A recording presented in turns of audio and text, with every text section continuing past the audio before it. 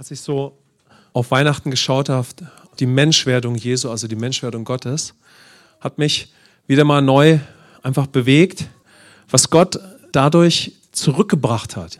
Wenn wir uns mal das vorstellen, Gott wird Mensch. Amen. Gott wird Mensch. Dieser Schöpfer des Universums manifestiert sich in einem Menschen, ja, kommt in das Sichtbare mit allem, wie Jesus dann auch lebt. Das ist ja so gewaltig, aber es ist schon so stark, wenn wir so entdecken, was geschieht, was wird da angekündigt, als Gott Mensch wird. Und das hat mich einfach bewegt, weil das so stark ist. Und das ist so das, was ich auch so für uns gern mitgeben würde, auch für die nächsten Tage.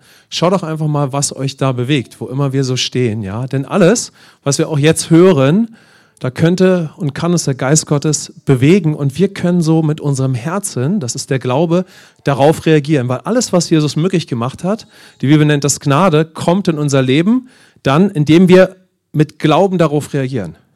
Und der Glaube ist nichts weiter, als dass du als eine Existenz reagierst. Du reagierst auf alles, was Gott für dich getan hat, wie er ist, und du reagierst aus deinem Inneren heraus. Das ist der Glaube. Das ist eine innere Überzeugung, eine Identifikation. Und dann kannst du all das erleben, was dieser übernatürliche Gott möglich gemacht hat. Dadurch kommt das in unser Leben. Es kommt wirklich in unsere Gedanken. Es wird zu einer Realität, die wir dann nicht mehr uns vorstellen, über die wir nachdenken, sondern es wird Realität, übernatürlich in das Sichtbare. Ja, so wie wir einen Tisch spüren können, ja, kann uns der Geist Gottes dann die Dinge lebendig machen. Und ich lese uns noch mal kurz den Text vor, Lukas 2, 8 bis 11. Einfach nochmal, dass wir auch, wenn wir es vorhin schon gehört haben, nochmal so ein bisschen reinkommen. Und es waren Hirten in derselben Gegend auf dem Feld, die bewachten ihre Herde in der Nacht. Und siehe, ein Engel des Herrn trat zu ihnen und die Herrlichkeit des Herrn umleuchtete sie. Und sie fürchteten sich sehr. Und der Engel sprach zu ihnen, fürchtet euch nicht, denn siehe, ich verkündige euch große Freude, die dem ganzen Volk widerfahren soll. Denn euch ist heute in der Stadt Davids der Retter geboren, welcher ist Christus, der Herr. Wow. Hast du schon mal einen Engel vor dir gesehen, sichtbar? So 3-4 Meter. Du gehst zur Arbeit, ja. Du willst nur die Kartoffeln schälen in der Küche oder die nächste Rechnung schreiben und einmal steht ein 4 Meter Engel vor dir, mitten in deinem Teamtreffen, ja. Lass uns doch mal vorstellen, so. Die Businessleute sitzen in der Chefetage irgendwo, ja, Frankfurt, Skyline-Blick und auf einmal steht ein Riesenengel. Der kann ja da gar nicht stehen, weil die Decke reicht ja nicht, ja. So, wenn der Engel da steht, wie geht das denn, ja? Also, der Engel stand da, es war halt das freie Feld, ja.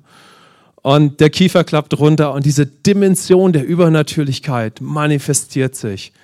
Und weil uns diese übernatürliche Dimension so fremd geworden ist, ist ja klar, dass die Hirten einen Riesenschreck kriegen. Einen Riesenschreck, ja. Weil wir sind so viel in dem Sichtbaren, so viel auch in unseren Kämpfen, ja. Wir sind so viel in all dem, was uns in dieser physischen, sichtbaren Welt, in unseren Gedanken überall beschäftigen kann, ja, dass uns oft gar nicht bewusst ist. Mir war es überhaupt nicht bewusst, dass vor dieser Sichtbaren eine unsichtbare Dimension ist. Nämlich die Dimension Gottes, der etwas Sichtbares erschafft. Und nun manifestiert sich dieser übernatürliche Gott durch einen Engel und der steht dort, ja. Und eine Herrlichkeit, also eine übernatürliche Power, beginnt so diese Hirten zu umströmen, ja. Und das ist erstmal, glaube ich, ein bisschen herausfordernd gewesen. Also wenn ich mir das so vorstelle. Also sie müssen einen riesen Schreck gekriegt haben, ja. Weil da eine ganz andere Dimension war. Aber jetzt können wir mal schauen, wie Gott reagiert, ja. Aber bevor ich darauf komme, möchte ich uns zeigen, ja, weil das war so das, was mich bewegt hat. Was bringt denn Gott zurück in unser Leben? Und das Erste, was er zurück in unser Leben bringt, ist seine Liebe, ja. Und erst so in diesem Moment, wo der Engel auftritt, ja, nehmen wir das vielleicht gar nicht sofort wahr. Aber wenn wir Gott kennenlernen und wenn wir Jesus auch weiter kennenlernen, dann können wir entdecken, wie diese Liebe Gottes, die uns manchmal wie verborgen ist, wie die absolut da aufploppt, schon in dieser Weihnachtssituation, oder heute ist ja Weihnachten, aber in dieser Menschwerdung, ja. Denn die Engel kommen zu den Hirten. Sie kommen zu den Hirten. Ja, sie kommen zu den Hirten. Und die Hirten haben in der gesellschaftlichen Hierarchie der damaligen Zeit den niedrigsten Stand, ja. So, sie haben den niedrigsten Stand. Und vielleicht konnten sie zum Teil ganz gut damit umgehen. Also wir können ja auch irgendwo sozial auf einer gewissen Stufe leben und trotzdem kommen wir damit gut klar, oder? Aber es kann auch sein, dass es mega herausfordernd für uns ist. Und oft ist es so, wenn ich gesellschaftlich nicht so einen Stand habe, ja, dann habe ich oft damit zu kämpfen, dass mein Leben weniger wert ist. Ich kann vielleicht damit umgehen oder nicht, aber oft ist das so, ja. Und ich finde das so spannend, weil Gott ist gekommen für jeden von uns. Wir alle sind absolut bedürftig, Errettung zu erleben, seine Liebe, seine Gegenwart. Also Jesus ist wirklich gekommen für jeden, nicht nur für die Hirten, für jeden.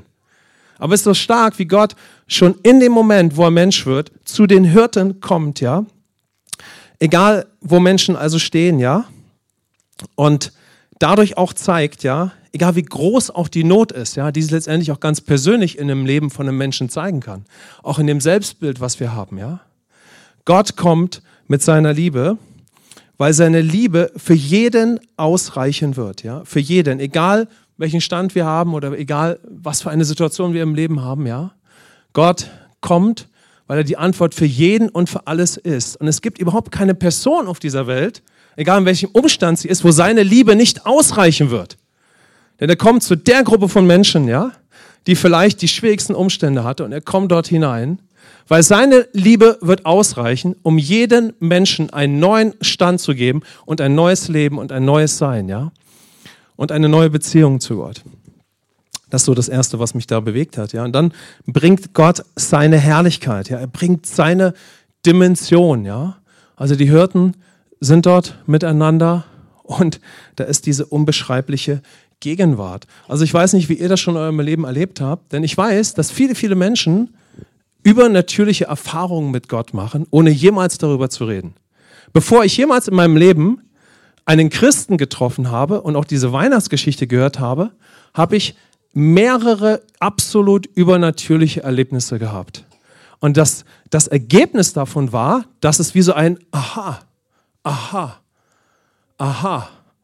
Er muss doch irgendwie mehr sein, als dass ich versuche zu überleben und vielleicht schaffe ich es ja bis zum Ende des Lebens. Also überall, wo Gott mit seiner übernatürlichen Dimension in unser Leben kommt, da können wir merken, da muss doch mehr sein, da kann doch mehr sein, ja. Und insbesondere, wenn das dann mit Jesus in Zusammenhang kommt, ja.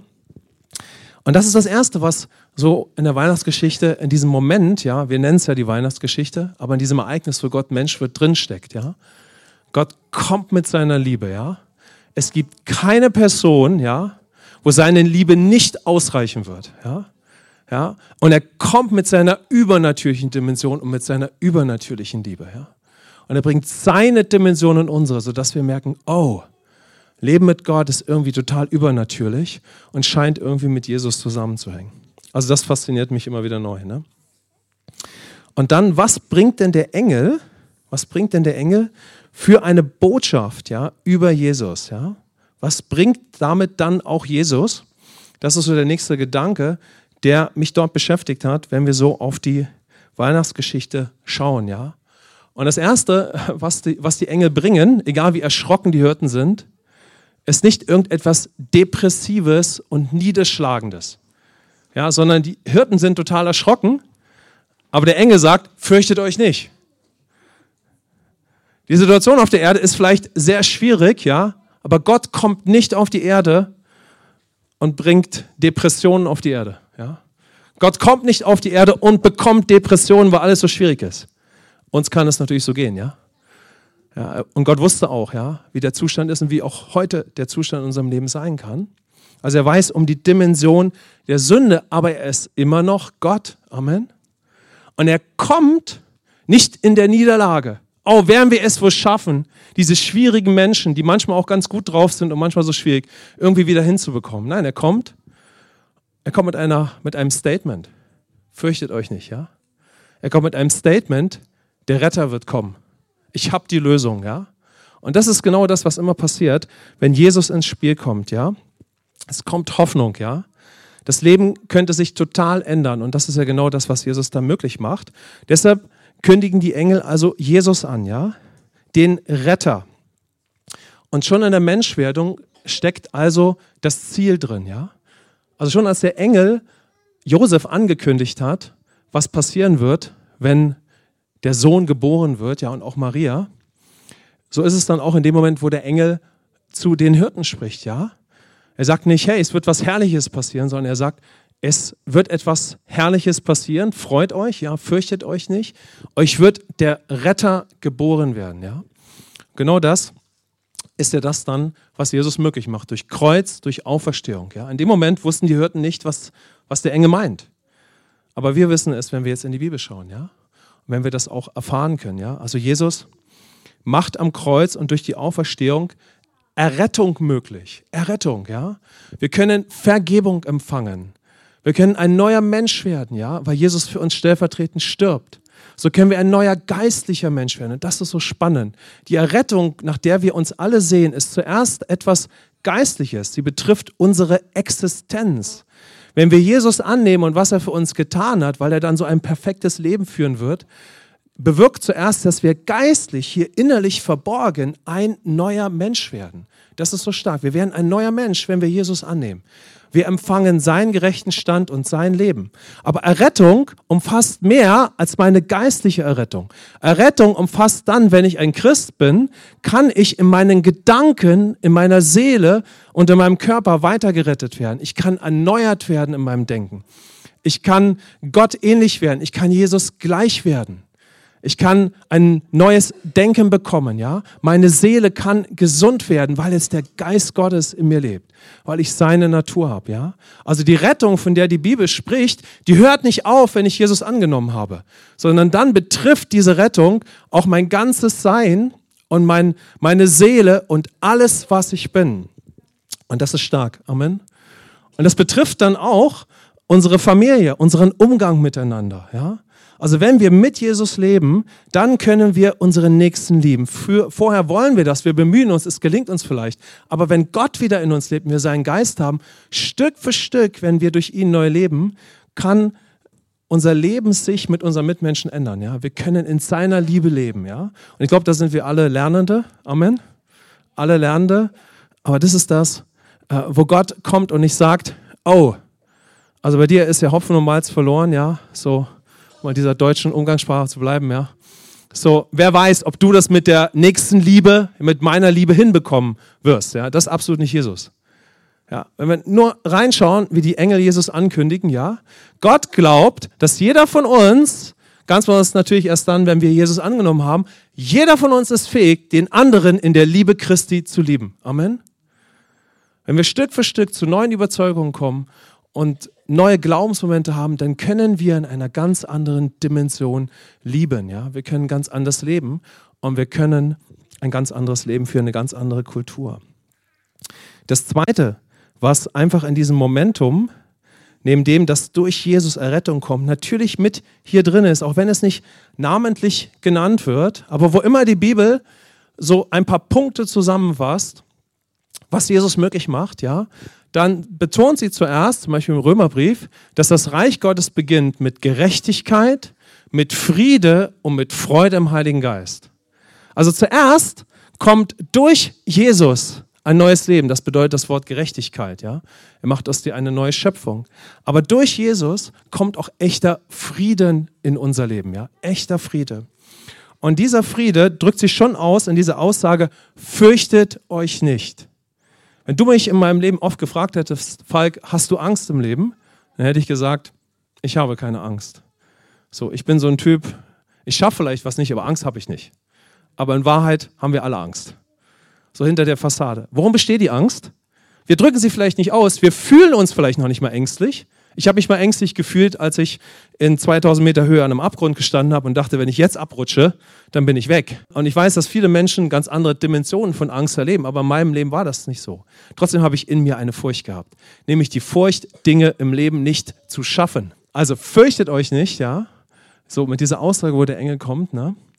Dort sehen wir, dass wir uns oft im Leben fürchten, weil wir einfach nicht mehr aus seiner Dimension kommen, weil wir nicht mehr mit ihm verbunden leben. Und die Furcht, die wir oft im Leben haben, kommt, weil wir so vieles versuchen, aus der eigenen Kraft zu schaffen. Ja? Aus der eigenen Kraft. Ja? Wenn ich immer alles alleine schaffen muss, dann fürchte ich mich im Leben viel. Aber Frieden kommt in mein Leben, wenn ich mit Gott versöhnt werde und wenn er mich wieder führen kann. Ja? dann kann Frieden in mein Leben kommen, ja? Wenn er mich wieder führen kann, wenn ich mit ihm versöhnt bin, ja? Wenn ich eins mit ihm bin, wenn ich durch seinen Geist leben kann, so dann kann ein Frieden in mein Leben kommen, den ich nicht durch meine eigene Kraft schaffe, sondern der nur möglich ist, weil ich mit Gott eine Einheit bin, weil er in mir lebt und weil ich durch ihn als eine neue Schöpfung neu leben kann. So dann kann ein Frieden in meinem Leben kommen, der kommt, weil ich mit Gott verbunden bin, ja, weil er in mir lebt und weil ich jetzt wieder wirklich durch ihn leben kann und ich muss es nicht selber schaffen. Also alle Furcht in unserem Leben kommt, weil wir es selber versuchen zu schaffen. So, und dann wären die Aufgaben irgendwann zu groß. Wie soll ich denn damit klarkommen, wenn jemand zu herausfordernd ist, ja? Oder wenn ich irgendwas im Leben nicht schaffe, so, dann wird kein Frieden da sein, ja? Aber durch Jesus kommt Frieden, weil Gott sagt, mit mir kannst du das schaffen. Amen. Weil Gott sagt, wirf deine Sorgen auf mich. Wir haben keinen Frieden in unserem Kopf, wenn wir Sorgen haben, und wir haben alle Sorgen. Und je größer die Herausforderungen sind, im Kleinen wie im Großen, desto mehr peinigen uns die Sorgen. Und Sorgen sind ein Ergebnis des Lebens aus der eigenen Kraft. Aber Jesus geht an das Kreuz und nimmt die Dornenkrone auf sich, ein Bild darauf, dass er die Sorgen, die Folgen des Lebens aus der eigenen Kraft auf sich genommen hat, damit wir immer mehr wie er durch diese Welt gehen. Frei von Sorgen. Amen. Aus der Beziehung mit dem Vater. Also das finde ich total stark. Amen. Und dann, ganz klar, Gott toppt ja alles immer, sprechen hier oder spricht der Engel hier von großer Freude. Ich verkündige euch große Freude, die dem ganzen Volk widerfahren soll. Freude wird euch widerfahren. Also schon in dem Moment, wo angekündigt wird, dass Gott Mensch wird, sprechen die Engel darüber. Also es ist etwas ganz Riesiges, ja. Sie sagen, Freude wird allen widerfahren. So, okay. Jetzt können wir ein bisschen nachfragen, ja. Erfahren wir diese Freude einfach alle so? Okay, da kann man ja so ein bisschen nachhaken, ja. Und natürlich ist die Freude damit verbunden, inwieweit wir Jesus kennenlernen, ja. Weil die Freude, von der hier die Rede ist, die ist eng im Zusammenhang damit, dass Jesus als der Retter angekündigt wird, ja. Also die Freude, von der hier die Engel sprechen, ist nicht nur die Freude, dass Jesus geboren ist. Ja, so jeder kann eine Riesenfreude haben, wenn ein Kind geboren wird. Das ist schon mal eine Riesenfreude, ne? Aber die Freude, von der die Engel hier sprechen, ist eine Freude, die ist total damit verbunden, dass Jesus der Retter ist. Also gibt es eine Freude, die in unser Leben kommt, wenn wir Jesus als Retter kennenlernen. Also es gibt eine Freude, die kommt aus einer anderen Dimension. Und das ist die Freude, die ich empfange, wenn ich Jesus annehme, ja? Wenn sein Geist wieder in mir ist, ja? Dann kann ich eine Gemeinschaft mit Gott haben, egal wie meine Umstände sind. Ich finde, das Freudenlevel eines Christen zeigt sich immer daran, oder zeigt sich ganz besonders dann, wenn die Verhältnisse um uns herum ganz schwierig sind.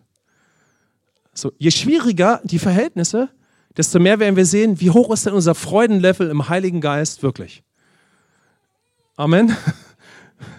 Weil die Freude dieser Welt, die ist auch gut, sage ich jetzt mal so, wenn sie nicht aus unreinen Motiven kommt, sondern zum Beispiel die Freude an einem schönen Abend mit Freuden, das ist total toll. Aber diese Freude kann so schnell weggehen, wenn wir mit irgendeinem Schicksalsschlag konfrontiert sind oder Menschen schwierig sind oder der Chef ist cholerisch oder so, ja. Also irgendwas presst auf dich ein. Aber wenn ich durch den Heiligen Geist ermutigt werde, dass ich immer geliebt bin, auch wenn mein Chef mich ablehnt, dass ich wertvoll bin, auch wenn meine Familie von der Herkunft vielleicht nicht so toll ist und wir vielleicht nie ein tolles Weihnachten hatten, ja, muss ja nicht so sein, aber der Geist Gottes überzeugt mich, ja, und darf mich überzeugen, bis hin, dass ich damit übereinstimme, dass ich total geliebt bin.